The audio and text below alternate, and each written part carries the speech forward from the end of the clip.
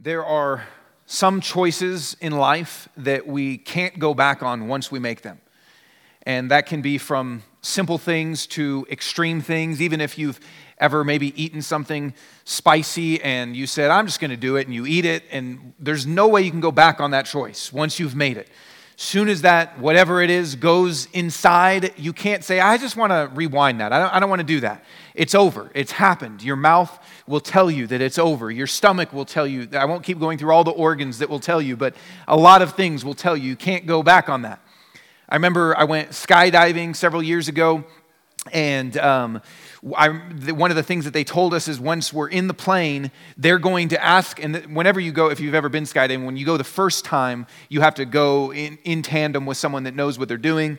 And so you're attached to that person, and you sit on the edge of the plane looking down at the clouds and the sky and your certain death below you. And they ask you, are you ready to skydive? And at that moment, you have to say yes or no or give a thumbs up. And they said if you say no or you if you hesitate at all, it's over.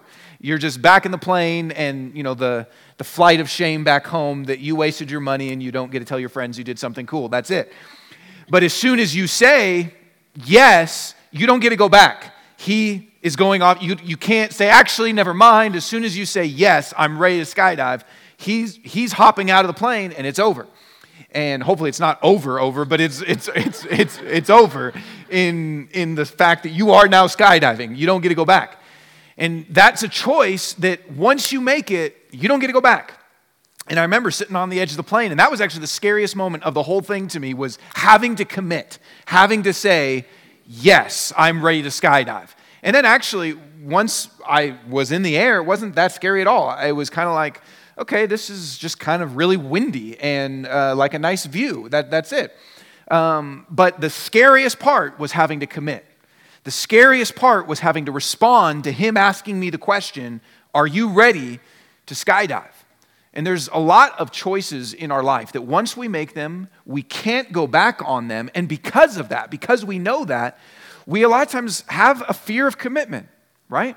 There's things, even simple things like nobody RSVPs to anything. And I'm not saying that as like, hey, you didn't RSVP to come here on today, but nobody RSVPs for stuff because we're afraid to commit.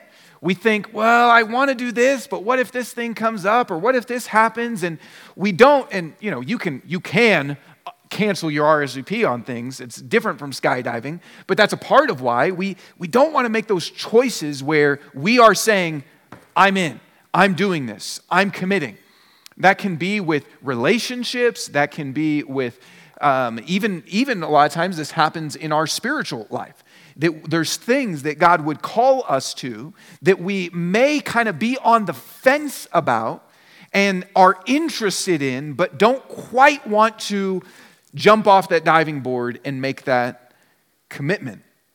This happened all the time in Jesus relating with people and his teaching as he was building relationships. We've been going through the Gospel of Luke and talking about life with Jesus. And in Jesus' ministry, he is constantly interacting with thousands and thousands of people. And many people have heard him. Many people are interested in him. Many people like him. Many people want to receive from him. But Jesus wants so much more than that. Jesus doesn't just want people to like him. Jesus doesn't just want people interested in him. He doesn't just want people to listen to him. He wants people to actually respond to him, to make a commitment to him, to hear his call and say, I'm not on the fence anymore. I'm going with you. And at times, I think we are all in that place where Jesus is calling to us. He's speaking to us. And when I say Jesus is calling to you and speaking to you, that can be through a Sunday. It can be through just kind of an internal conviction from the Holy Spirit. It can be as you read the Bible. It can be through Christian friends that are kind of speaking to you in your life. But when Jesus calls to us in our life, a lot of times we're on the fence. We might like him, be interested in him, listen to him, but still be on the fence and unsure. Do I want to jump? Do I want to respond? That might be, for some of you, maybe you're not Christians and you're unsure. Do I want to go all in with Jesus? For some of us, it's not becoming a Christian. It might be that you are a Christian and there's certain areas that you know. I don't even have to list them to you. I don't have to tell them to you. But you know that God has been speaking to you about changing in certain areas, about maybe confessing certain sins or making certain changes in your life to grow, to turn away from sin, to turn towards Him. There's ways that you know Jesus has been calling you to respond, but you're on the fence. You're not sure. You're evaluating if you want to have that conversation. You're evaluating if you want to say that thing. You're evaluating if you want to commit. Maybe it's even in some aspect of serving with your life that you're not sure. Do I want to give my life to that? Do I want to make that choice to commit that time or that money or my abilities? Do I want to move in that direction? We hear Jesus' calling in our life in various things. I'd love you even just to think about that. Where is He calling you to respond and you're not quite sure? And it can be something small or it can be something big. It could be a conversation that you need to have with somebody, or it could be a life commitment. Where is Jesus calling you to respond and you're kind of on the fence? This might be a specific thing. It might even be just kind of a pattern in life that you recognize God calling you to respond in things and us being unsure. Sometimes we are uncertain of our response, and that is displayed in a kind of rejection where we hear Him calling to us and we say no. And for some of you, you might know what that is. Sometimes it's more just ignoring Him. It's not necessarily rejecting, but there's areas that God may want to be speaking to you in your life, but we're not even listening. So we're not responding by default because we're not actually even listening. We're not even bringing that area to Him. We're not even saying, what is it that you want to speak to me about this decision or this relationship or this area of my life? We're not even bringing it to Him. We're just ignoring Him. Jesus wants us to respond to Him. And listen, as a pastor, I don't want you, any of you, I don't want this for my own self, but I don't want any of you to live life on the fence. I don't want you to live life on the fence where you're neither this way nor that way, but you're just on the fence, living life undecided, living life not sure if you're ready or not to skydive, living life on the edge, but never quite saying, okay, here I am. Never quite committing, never quite responding. I don't want you to live that way because you don't actually get to experience what God has for your life if you live on the fence. Life on the fence is not life experiencing fully what Jesus wants to do. There's a lot of stuff that God wants us to experience in our life, but that will only happen as we respond to Him.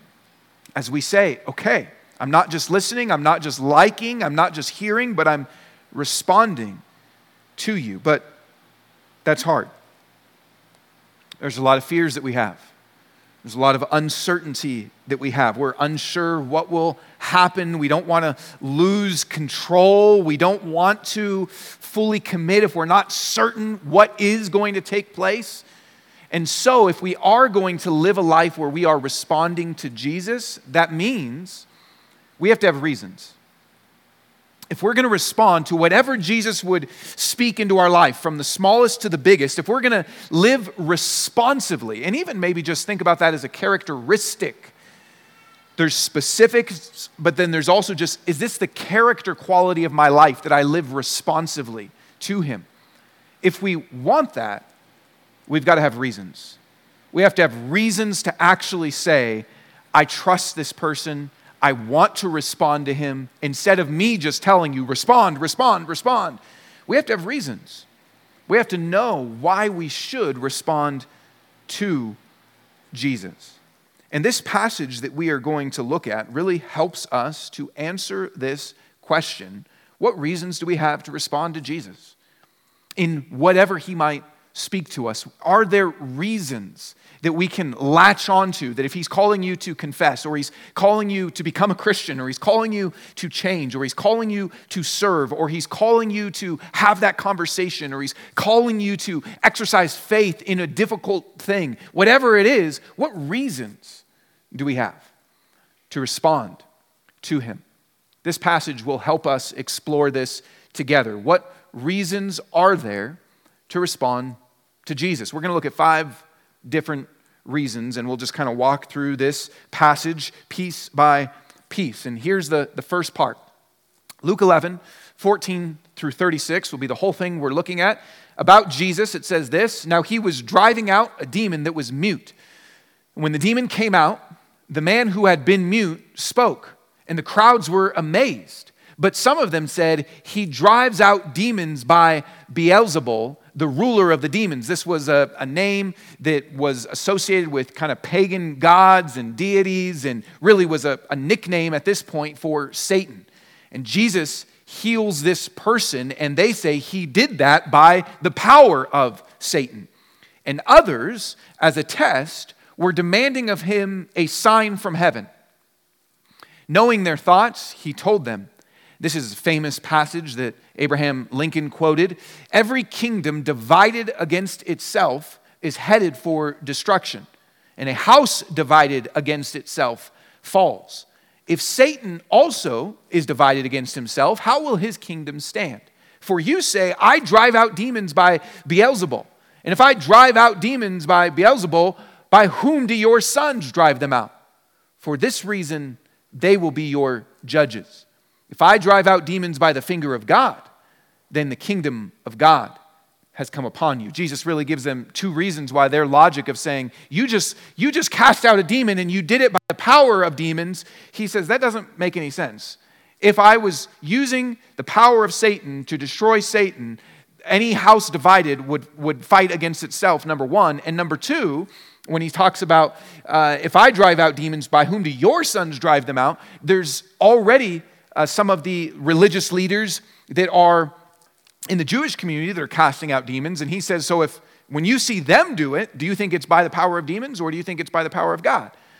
Why do you think when I do it, it's by the power of demons? Both of those reasons don't make any sense. If I drive out demons by the finger of God, then the kingdom of God has come upon you.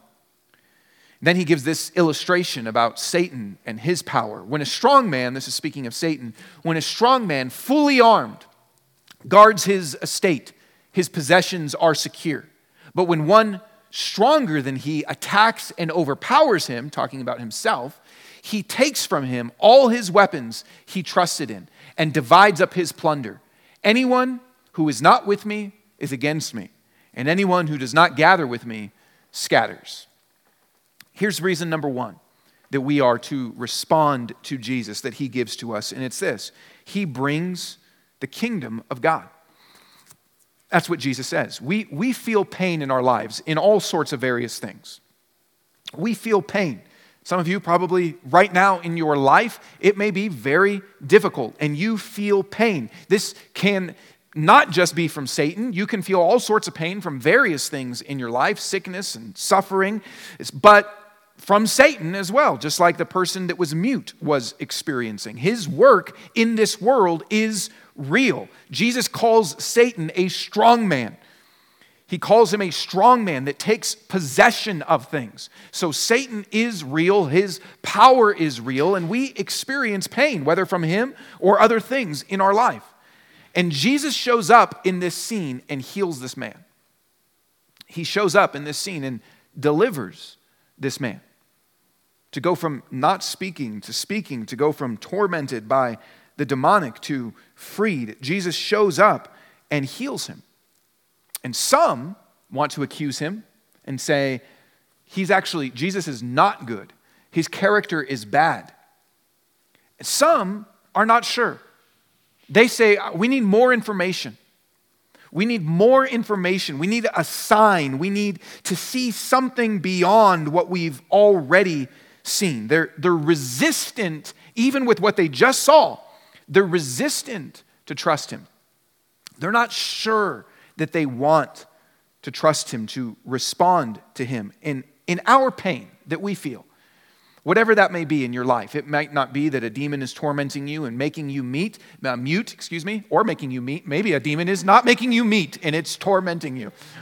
Why you feed me these vegetables?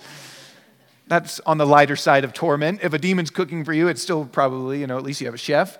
I don't know if I would eat that, but in our pain, we may want relief, but we're not sure we want to lean on him. We're not sure we fully want to give him our trust. In our pain, like the man here, we may want deliverance. We may want freedom from it, but it doesn't mean that we fully want to lean our trust on him. We may want him to take away certain areas in our life that we don't like, that we don't want, but it doesn't mean that we're certain we want to lean our trust on him. They saw Jesus do something. They saw Jesus exercise power, but they were still, some of them accused him of being demonic, and some were just, I'm not sure, I need more information. This may be true in our life where we want relief, but we are trusting in other things to give it to us or to provide for us, but we're not sure we really want Jesus. And Jesus gives us this reason to respond to him. He says he is the king. He brings the kingdom. He says that he defeats the enemy, that yes, Satan is strong, that yes, Satan can exercise power in your life. He can tempt you, he can accuse you, he can condemn you, he can fill your life with lies. He can do all sorts of stuff, and there's all sorts of other factors of pain in our life, but Jesus says, I'm stronger than that. No matter how strong the power of evil or pain or suffering is, Jesus says, I'm the truest strong man. I defeat, I conquer. Through the cross and through the resurrection, Jesus has defeated the powers of Satan, sin, and death. And he says, here's one of the reasons that you should respond to me. I can bring the power of the kingdom of God into your life. And I don't know where you need that. But Jesus says, I want you to trust me because I can bring the kingdom of God. Here's what that means. I can bring what it would be like to have God as king. What would it be like if God was king in your life, in your relationships, in your emotions, in your home? He says, I can bring the kingdom of God into your life. What would it be like if, to use Jesus' phrase, what would it be like if the finger of God touched your life? What would it be like right now in those areas of pain if the finger of God touched your life? Jesus says, that's what I come to do. That's what I come to bring. And that's one of the reasons we should lean on him, trust him. Reason number 2 that he will give to us comes from the next section. He says this, when an unclean spirit or a demon comes out of a person, it roams through waterless places looking for rest. And not finding rest, it then says, I'll go back to my house, a person, that I came from. Returning, it finds the house swept and put in order. Then it goes and brings 7 other spirits more evil than itself. And they enter and settle down there. As a result, that person's last condition is worse than the first. Now, this is a weird, kind of interesting parable illustration that Jesus gives to us, but really what he is speaking about is the second reason that we should respond to him, which is that he brings lasting change. There's areas in our life that we want change in. That might be our emotional life, the thoughts that we tell ourselves, the feelings that we experience, whether those are anxiety or anger or a desire for peace and control in our life. There's emotional kind of turmoil that many of us experience. Even just kind of overpowering despair that we might experience, or all sorts of things that we experience emotionally that we want to be different. There's relationships that we want to be different, and habits that we want to change and be different. And many times, we experience something of God. That might be a sermon. That might be in community. That might be a book that you read, or some sort of even just inspiring thing that takes place in your life. It might be some movie you watch, or it might even just be going out into nature and then experiencing something of God and feeling a little bit better. There's change that we want to happen in our life, and sometimes we get a little bit of deliverance and we feel content. We feel good. But Jesus says what happens is the condition of the person that just kind of wants their house swept and cleaned and reformed is they end up worse. He uses an illustration to say this man had a spirit, that spirit leaves, this man kind of gets his house in order, sweeps the house. The demon comes back with 7 demons and goes, oh, this person has kind of tidied up their life. It's nice and clean now. They've experienced some reform, but 7 spirits come in and it makes it worse. And here's what that really is, what Jesus is trying to help us see here, what he's trying to communicate of even why we should respond to him. What is it that you are after? What is it that you're after? Are you wanting life to be cleaned up? Are you wanting just change? Or are you wanting Jesus? And what Jesus is saying is this: I can bring lasting change to your life. I don't want to just kind of help you do the chores. I don't want to just help you sweep up and kind of clean up some behaviors. I don't want you just to be a more peaceful person. I don't want to just give you some friends. I don't want to just kind of change that bad habit and make you more calm at work, or make you a harder worker, or I don't want you just to be a little bit better of a father or a better mother or a better friend. Jesus is saying, I don't want to just come and do the chores in your life. I want to come and live there. I want to bring lasting change.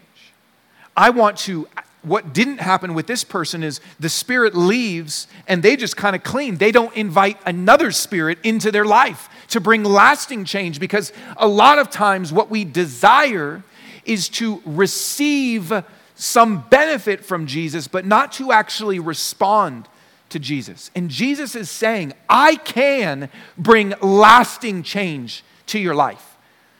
I can bring lasting change that does sweep and clean the whole house, but not just on an external level, but because I come in and live there, and from the inside out begin to bring change. We've got this nasty linoleum in our kitchen. And I think all linoleum should be prefaced by nasty, probably. But that might just be my own experience. Maybe you can come over and show me how linoleum is supposed to be, and I'll change my tune. But we've got this linoleum that's gross. It's been there for, I think, at least 160 years. And it's on, it's there, it's white. And so that means it's actually not white anymore. It's like, I don't even know what color, some weird color that Crayola would never dare to invent. And it's on the ground. And we've done different things. We've tried to obviously sweep it, mop it. We bought like a steam-powered Ghostbuster tool that's supposed to clean everything out, and it still is basically the same. And we can clean and clean and clean, and it's not going to change. It's not going to change what it is. And so many times in our life, we want Jesus to sweep us. We want him to mop us. We might even want a deep cleaning. We might even be willing to say, okay, steam me, Jesus. Steam me up.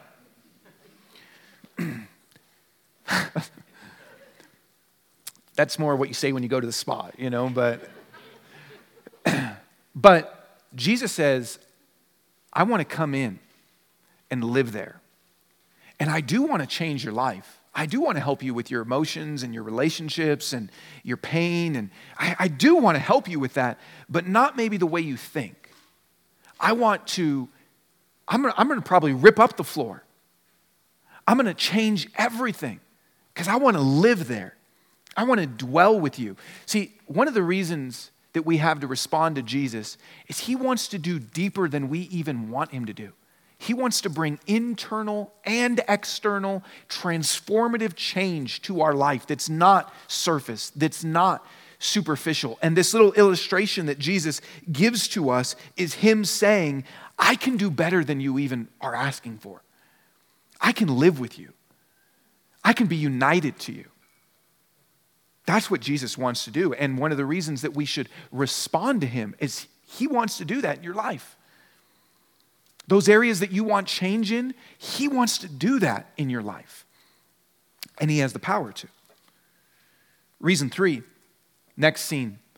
It says, as he was saying these things, a woman from the crowd raised her voice and said to him, blessed is the womb that bore you and the one who nursed you. Which I think we need to bring back that cheer, by the way. Just instead of amen, if you're happy about something, just say, Caleb, the womb that bore you and the one that nursed you, I think we need to bring that back. It never really caught on. This lady's the only one that ever did it, and then people were like, ooh, that was kind of awkward, I don't know if we should toast to the womb and the nursing.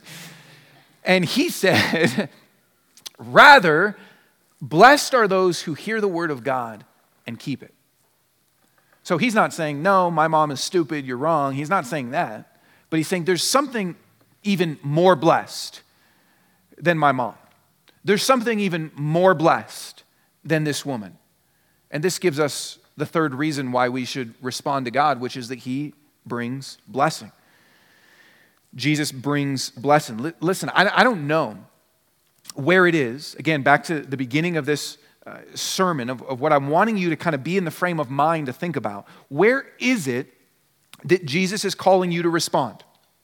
You've got to have that fresh in your mind in order for these reasons to help you. Where is it he's calling you to respond? It might be a specific situation. It might be just as a pattern in your life. Are you described as responsive to Jesus, sensitive to Jesus? That when he speaks in the Bible, in a sermon, in community, that when he speaks, your natural response is, okay, yes, I want to do that. Yes, I want to follow you. Yes, I want to obey you. Yes, I want to do what you say. Are you rejecting an area where he is calling you to respond right now? Or are you simply ignoring? You're just kind of living your life and saying, he's not calling me to do anything, but it's because we're not listening. We're not actively saying, what is your will for me here? What does it mean for me to obey? So I just kind of want to reframe why we're going through these reasons. I don't know what area Jesus is calling you to respond in, but one of the reasons that we often don't respond is because we're actually afraid that we will lose out on blessing or happiness if we do. One of the reasons that we often don't respond to what Jesus may be calling you to do is we're afraid if I said yes, if I said, okay, I'm ready to skydive, Jesus, if I jump off into what he's calling me to do, it might actually steal my happiness. It might actually take away my joy. If I decide to use my money in that way or my time in that way, if I decide to confess that sin, what would that do to my relationship? If I decide to be honest about this, if I decide to change this area in my life, if I decide to start making choices that I know he's calling me to, my happiness might actually be threatened. It might actually diminish. And we're worried that the life of following God, we're worried that the life of obedience to Jesus actually is a life where we sacrifice happiness. Right? Jesus says this: happiness or blessedness is available to you. He says blessedness, blessing, happiness, joy, those are all similar word family. He says that is available to you.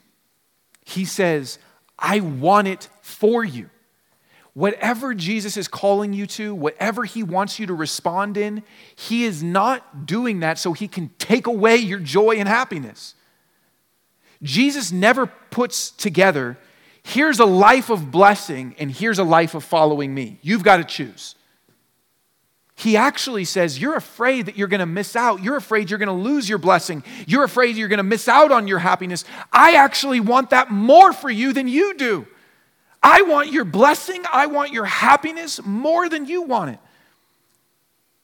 And so when he says, blessed are those who hear the word of God and keep it, the first thing that means is he says, happiness, blessing is available to you. I want it for you, and it comes as we listen to him. It comes not through often all the other ways that we're trying to pursue it. Jesus may indeed be calling you to cut this off in your life, but not because he's trying to take your happiness, but because he's trying to give you something better. He's trying to give you himself. He's trying to give you life with him as king. To say, here's where blessedness comes from. Listen to me and obey me might sound bad, but if he is the creator of the universe, if he knows all things, if he's wisest, if he's most loving, if he's most good, then a life where we say to him, speak to me and I will listen, should be the life that's most blessed. A life where we say to Jesus, I want to listen to whatever you say and obey you and follow you. If he is really good, if he is actually wise, if he's actually God, that wouldn't be a bad thing. That would be a good thing. I want my kids to obey me. I want them to do what I say.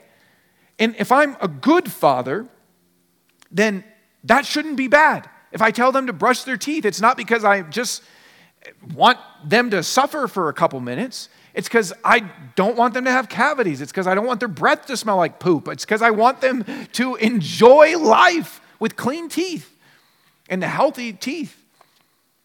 So when Jesus says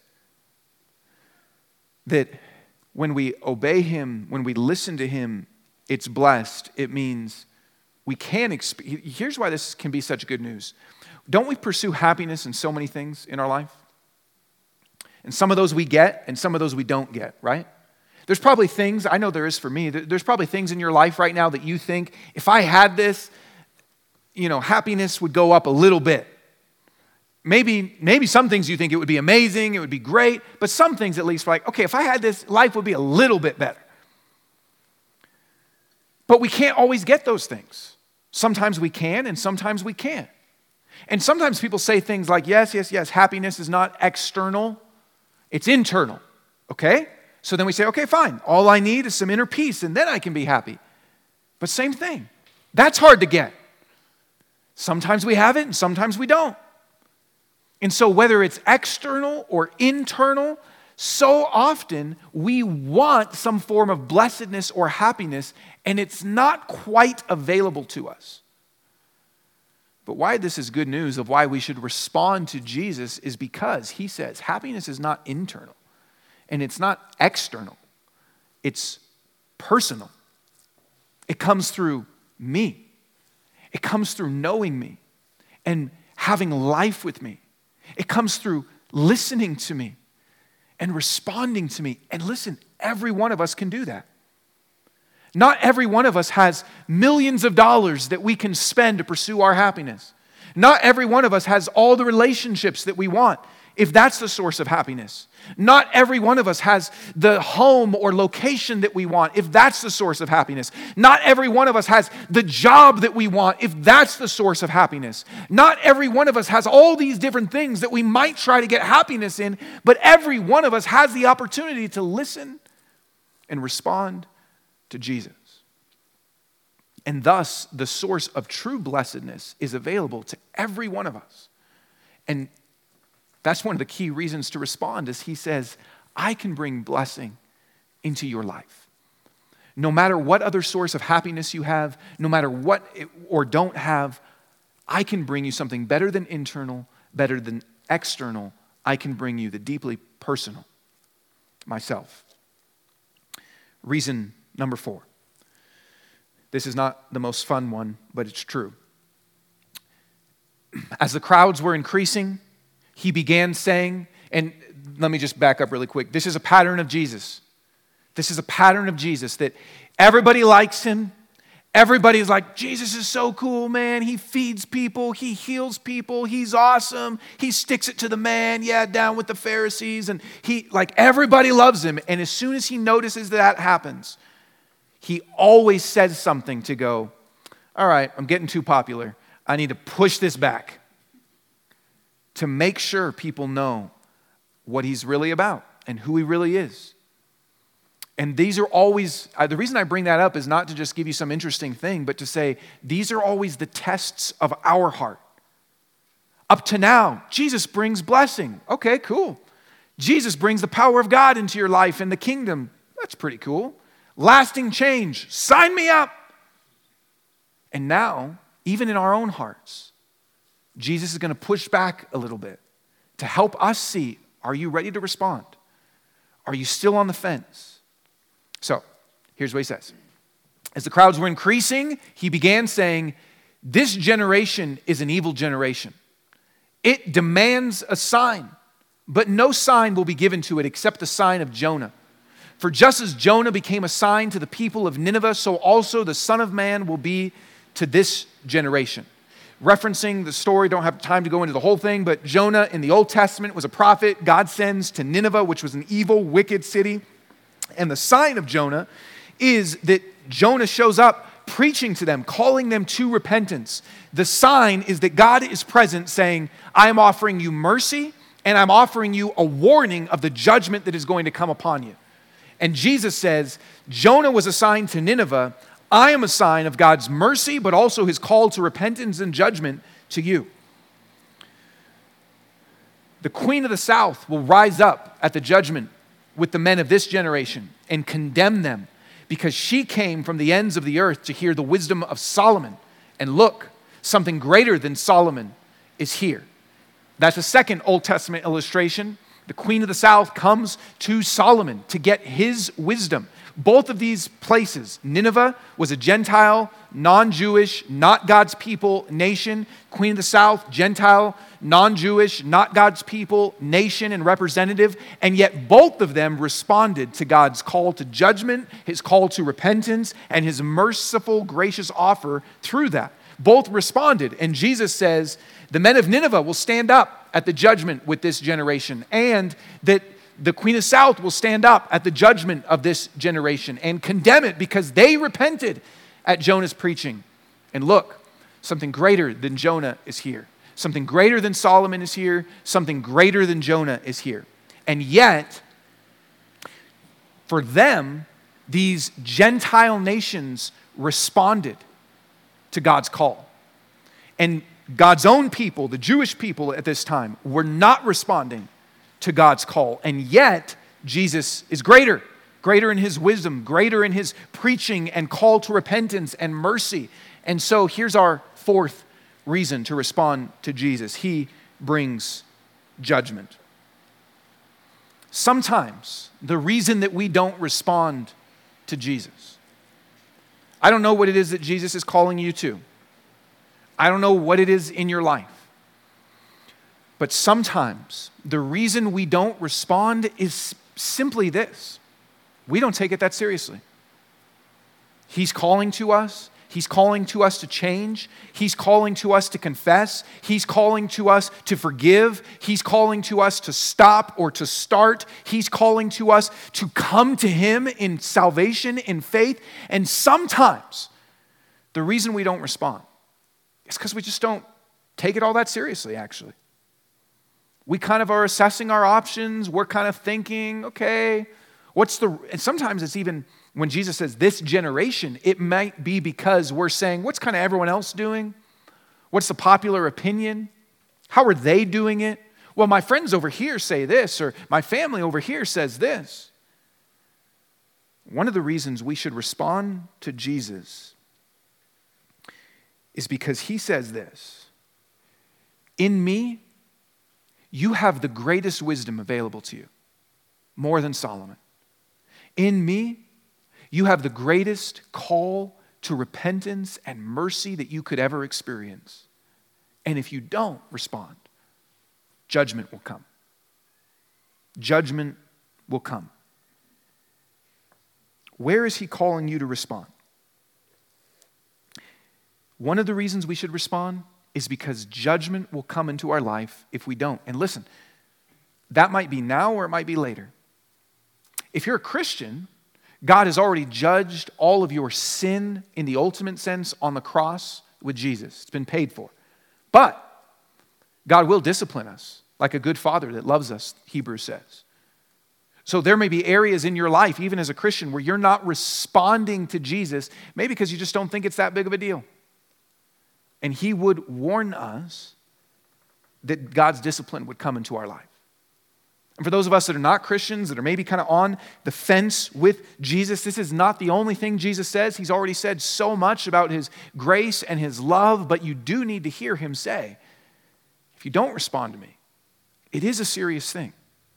And you've got every reason to look at my wisdom, to look at my call to mercy and grace and repentance and respond.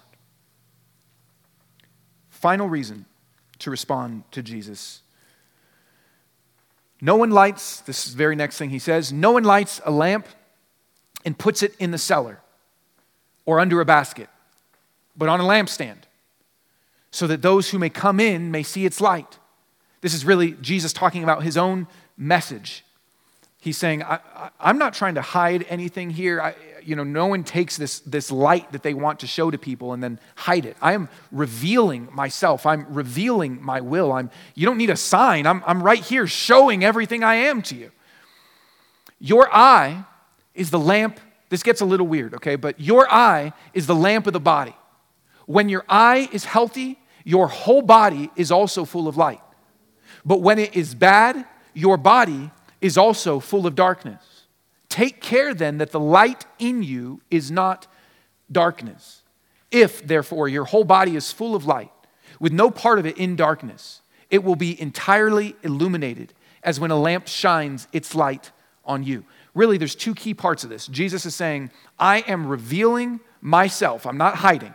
That's the first part. And then when he starts talking about our eye being the lamp of the body, and when your eye's healthy, your body's healthy, and when it's bad, the point of that is take care then that the light in you is not in darkness, which is to say, based on how you perceive Jesus. That doesn't have anything actually to do with Jesus. It has to do with our perception. If our eyes are bad and they're not healthy, then even though we're looking at light, it comes into us and we become dark. Even though we're looking at Jesus, our perception of him is wrong and off, and it affects us internally. So we have to take care how we see. So here's reason number 5 to respond to Jesus, which is that he brings truth. We want light. And that word can mean and kind of be associated with a lot of different things. We want truth in our life. We want wisdom in our life. We want to know the way to live in our life. We even want to know, for some of us, we want to know God and see who he is, to know his will, to know his character. We want light. There's decisions that we have that we are trying to make. There's struggles that we have that we're trying to see our way through. And we want light. We want truth. And sometimes with God, we can think that he's hiding. We can think, God, I just want to know your will. I want to know what you have to say. I want to know who you are. Show me. And we can struggle with that. Especially, I think if you've been a Christian for a long time, we can wonder, where is God and what are you doing and what do you have to say about this situation? And sometimes we feel like we have to beg him to kind of show up and do something in our life. I was thinking about this. Some of you might sort of be on the nerdy side and like Star Wars, like myself. And in both the old original ones and then the newest ones, you've got, indulge me for a second here, but you've got Obi-Wan and then you've got Luke Skywalker that are these master Jedis, but that no one has seen for ages, that have disappeared, that are in hiding. And in both, they basically have this message sent to them. In the originals, it's help us, Obi-Wan, you're our only hope. And in Luke, I can't remember exactly, but it's basically the same thing. But they're essentially saying, you're the only one that can fix this. You're the only one that has the power to change things. You're the only one that has the power to set things right that are broken. And they have to go and beg him. And he doesn't want to do it. They have to beg the one with the power. They have to beg the one with the wisdom. They have to beg the one that has shown up before and healed and changed things. And they have to beg him to do it. Jesus is saying, I'm not like that. I've got a lamp, or a lightsaber, if you will. I've got a light, and I'm not hiding it. I am holding it out. I want you to know me. I want to bring truth into your life. I want to save you. I want to show you who I am. I want to show you my will. I want to bring change into your life. I'm not hiding at all what I want to do in your life. I am shining my light. I want to be seen. I want to be known. I want to work in your life. You don't have to beg me for anything, Jesus says. Sometimes we feel like we want God's work. We want his will. We want his help. But we have to kind of tug on him to get it. And he's saying, that's not the case. I show my truth. I bring my truth. I want you to experience the change. I freely give it. I'm eager. Listen, God is eager to bring truth into your life. It's not like you're the main actor and he might finally acquiesce. It's not like he's a kind of an occupied, important person, and if you can go through the right channels and get the right connections and fandangle the right emails or the right network, then he might give you the time of day. He says, I'm eager to bring my light into your life. I'm eager to bring my truth into your life. I want you to see me, and I want to change your whole life and illuminate you from the inside out, to bring spiritual health to you. That's his desire. These are 5 different reasons to respond to Jesus. I don't know where it is that he's calling you to respond. I don't know what it is that he has been speaking to you, and whether you're rejecting those things or you're just kind of ignoring him in general. But Jesus desires us to respond. You might have an interest in him. You might like him. You might be listening to him. But he calls us to respond. And he gives us a lot of reasons to do so. So this is really the reflection question, even as we go into communion in just a bit, is where is he moving you to respond? Is it a specific thing? Is it overarching areas to become a Christian, to obey him in a certain thing, to serve in a certain way? And where is there resistance in your heart? Where is there kind of sitting on the edge, but not saying, okay, Jesus, I'm ready to skydive. I'm ready to go because I have reasons to trust you. I have reasons that you're a God that brings the kingdom into my life, that will bring lasting change into my life, that will bring blessing into my life, that will bring judgment into my life, and that brings truth eagerly into my life. Where is there resistance? Jesus ends this whole thing by saying, here's the issue.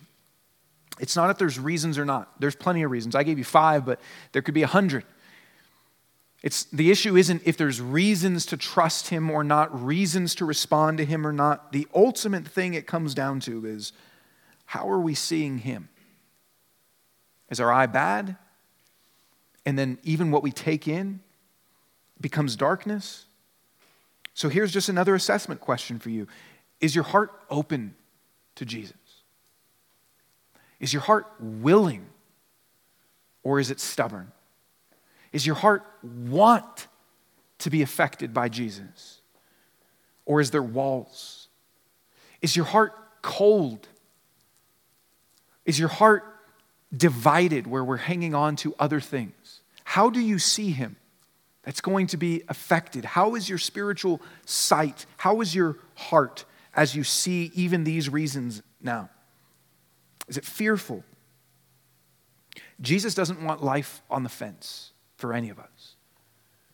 He doesn't want us to live in that middle place, but to have us fully responding so we're fully experiencing all that he is and wants to be to and for us. And this comes, as we see these reasons, with a heart that is soft and open and humble. We're going to take communion. Hopefully you got a little cup on the way in. And we take communion, what we're remembering is that Jesus' body was broken for us, that his blood was shed for us. The bread, the cracker representing his body broken, and the juice representing his blood shed, that he has given us every reason to respond and trust him. When I was skydiving, I trusted the person because I don't even know. I think they had a certificate or something, But I had some reason to trust them. They worked there. They had a name badge, right? That's the reason I trusted them. They had a name badge. And that was enough reason for me to say, okay, I'm putting my life in your hands. And Jesus has given us so many more reasons to respond to him and to trust him and to put our life in his hands. And it's not just because he has a name badge or some skill. It's because he says, I came to this earth and died for you. I came to this earth and gave my life for you. I've given you every reason to respond to me, but the ultimate reason that I give to you, just wait and see what it is. It'll be that on the cross I give my life. It'll be that through the resurrection I show who I am, defeating Satan, sin, and death, and giving you this life. And so as you come to take communion, we pray for a minute or 2 minutes just in your seat, and I want you to kind of really pray about a couple things. One is, where is there resistance in your heart? What is there that Jesus is calling you to respond in? And then hopefully you can get to a place where you say, okay, I want to respond to you. I surrender to you. I've got every reason to do it, and even the internal digestive experience of the food is to help us see I've got every reason to give my life to you because you gave your life to me. So help me to respond to you. Pray with me. Father, I thank you for your goodness. I thank you that you want to do all this stuff in our life that we just looked at, that Jesus, I know there's areas you are calling us to respond in. There's areas in my life and in each of our life where you are speaking. And God, I want us to be a church that responds to you. I want every individual in this room and at home to be a person, to be a people that responds to you. But God, our hearts struggle with this. And sometimes it's easy and sometimes it is so hard. So I pray, Lord, even as we take this communion, that you would, and sing these songs, that you would build our faith to be a people that respond to you, that trust you as the one that gave your life to us. We pray this in your name, Jesus.